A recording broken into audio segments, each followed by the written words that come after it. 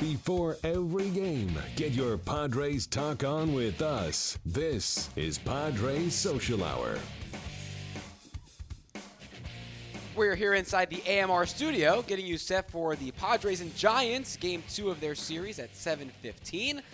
More tweets coming in about food at the ballpark, and really what goes on a hot dog has become the new discussion that's come out of that discussion. Brian Gray on Twitter saying, mayo and onions on my hot dog, please. Whoa. That's awful. Brian, I don't know I'll about buy the that, onions. man. I don't know about the mayo. Ugh. Moving on to something that's good on everything, some Cholula. Time for the Cholula hotline. Yee. How'd I do that? That was pretty good, right? Good Segue. segue, man. And joining us now from Fangraphs on the Cholula hotline, it's Eno Sarris. Eno, what's happening? I'm still waiting for my free Cholula. Yeah, so Jeff well, Passan, too, a couple weeks yeah. ago on the show. So we'll take some orders. It's in back order for you guys. What goes on your hot dog? You know, mustard, ketchup, mayo, all of it, none of it? I think the mayo thing sounds disgusting when it's just with onions, but I've had the Sonoran dog, the Arizona. I've had that one, too, yeah. Yeah, and that one has, I think it does have some mayo on it, but it also has bacon. And putting bacon on your hot dog, it seems just like so wonderful. I love it. So that's your Now, your you know, move. what do you like on your hot dog, though? Let's cut to the chase. What do you like on it? Me, I'm the mustard guy. Just There you go, mustard, man. Maybe a little bit of relish, but Maybe a little. mustard. How about some onions? Little onions, maybe sometimes. No. Well, I got a little heartburn situation. So. All right, there you go. Yeah, Mike, both Mikes here are ketchup guys, and you and Blooper are mustard guys. But all right, we did not bring you on, to talk just hot dogs and condiments. We brought you on to talk about this article you wrote for Fangraphs that I caught today about pitchers in cold weather. And Randy here with us said he used to love pitching in the cold because, well, you tell him why. Well, Randy. it wasn't about my stuff itself. I didn't see my stuff being affected one way or the other. I just knew that I would rather pitch because hitters didn't really like to hit in cold weather or rainy weather. They really didn't want to hit. And I even go back to college days. If we had a rainy day in college, hey, I wanted to pitch. Those guys didn't want to be in that batter's box. And all it takes is one jam shot or one off the end of the bat to electrocute your hands. And so I always took advantage of that. I thought that was a little advantage I had.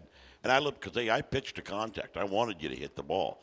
So, there's plenty of contact being made. And, if I could burn somebody's hands one time, they didn't want to get up there the second. Yeah, that's kind of what you found, right? Tell us some of the findings you had in that article that you had. Well, yeah, I mean, the hitters also lose on the average batted ball for 10 degrees of temperature. They lose, they lose a bunch of feet on their batted ball. So it's bad to hit in the cold weather.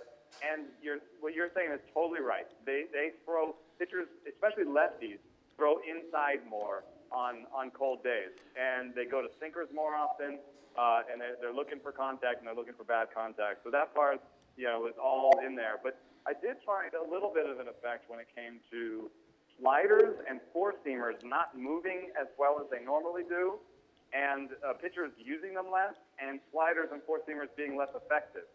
So there's something about cold weather that makes those pitches less effective. There's a little bit less spin rate.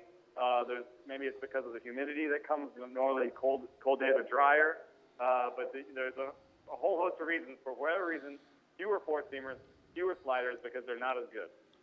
Yeah, I could see that. Or the two-seamer, the sinker, like when I pitched, and I didn't have that problem really. I think in colder weather, it seemed to sink just fine.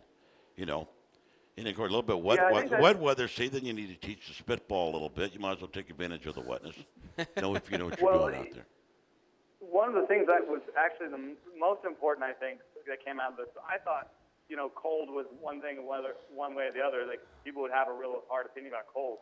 The pitchers actually didn't care as much about cold. They wanted to know how wet it was, how humid it was. And they said that if it was cold and wet, they can grip the ball bites, and everything's fine. They said the only really bad days are cold and dry, like a cold day in Arizona or a cold day in Coors Field where it's super dry. They said those days you can't get the ball to bite, and the ball feels like a cue ball, and you can't get any grip on it.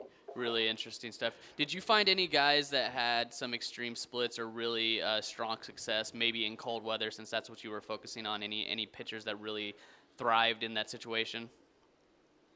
No, but I had a couple guys that had grown up in it that laughed at the whole idea. Chris Bassett was like, "I'm from Ohio, man. I pitched cold weather.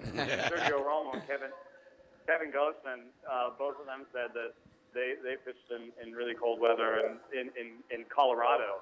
And they said the only thing that they saw was sometimes the slider didn't bite if it was dry. So definitely some guys are more used to it than others. I know that San Diego's been signing a lot of Florida pitchers. Maybe they're not used to the cold weather they're going to run into in San Diego.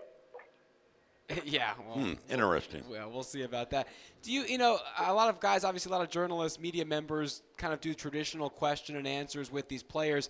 Do you find that when a pitcher sees you coming and you have this kind of weird off-center kind of story idea or this kind of research that maybe even helps them out, that they are more receptive to talking to you? Because this is not the stuff they're getting in the clubhouse every day after a win or a loss. Yeah, the first couple of years in the clubhouse, people didn't know who I was, and the first couple of questions, they kind of looked at me like I was crazy, and then they got into it. Now I've got players actually coming up to me with research questions. So Jed Lowry asked me to research the wind stream, the jet stream in Oakland. And Zach Greinke wants me to research park factors in a certain way for him. So because he's out there in Arizona having a hard time. So now players actually have questions for me. Sometimes they'll ask me, "Are you finished? And then what do you think about this?" Andrew Haney pulled me aside and said, "Can you tell me about spin rate?" And I was like, "Yeah, because I know your boss isn't telling you about spin rates." Well, here's another one for you to put on the list. There's been so many theories over the years about Petco Park, and early in the year when the marine layer is thick here and how the ball travels when it's dry as compared to, when it's overcast and cloudy. And, I'm guessing you haven't done any research on that yet, but, I mean, that's something that meteorologists locally have tried to figure out. Things have changed the last couple of years, but it's been something that's been a hot topic here in San Diego for the last 12 years. Well, also a new building, or actually not the new building, the new screen up there. I was just going to say that, the new buildings have to come into a factor when you come in here now.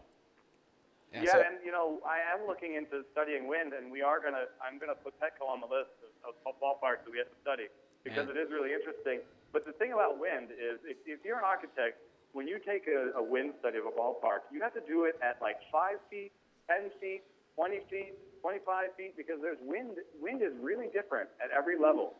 And so you can't just go into a ballpark and take one reading and say, okay, the wind is going this one direction at this one speed, because that may be what's happening sort of generally or above the stadium, but inside the stadium, there's all sorts of crazy things that happen with wind.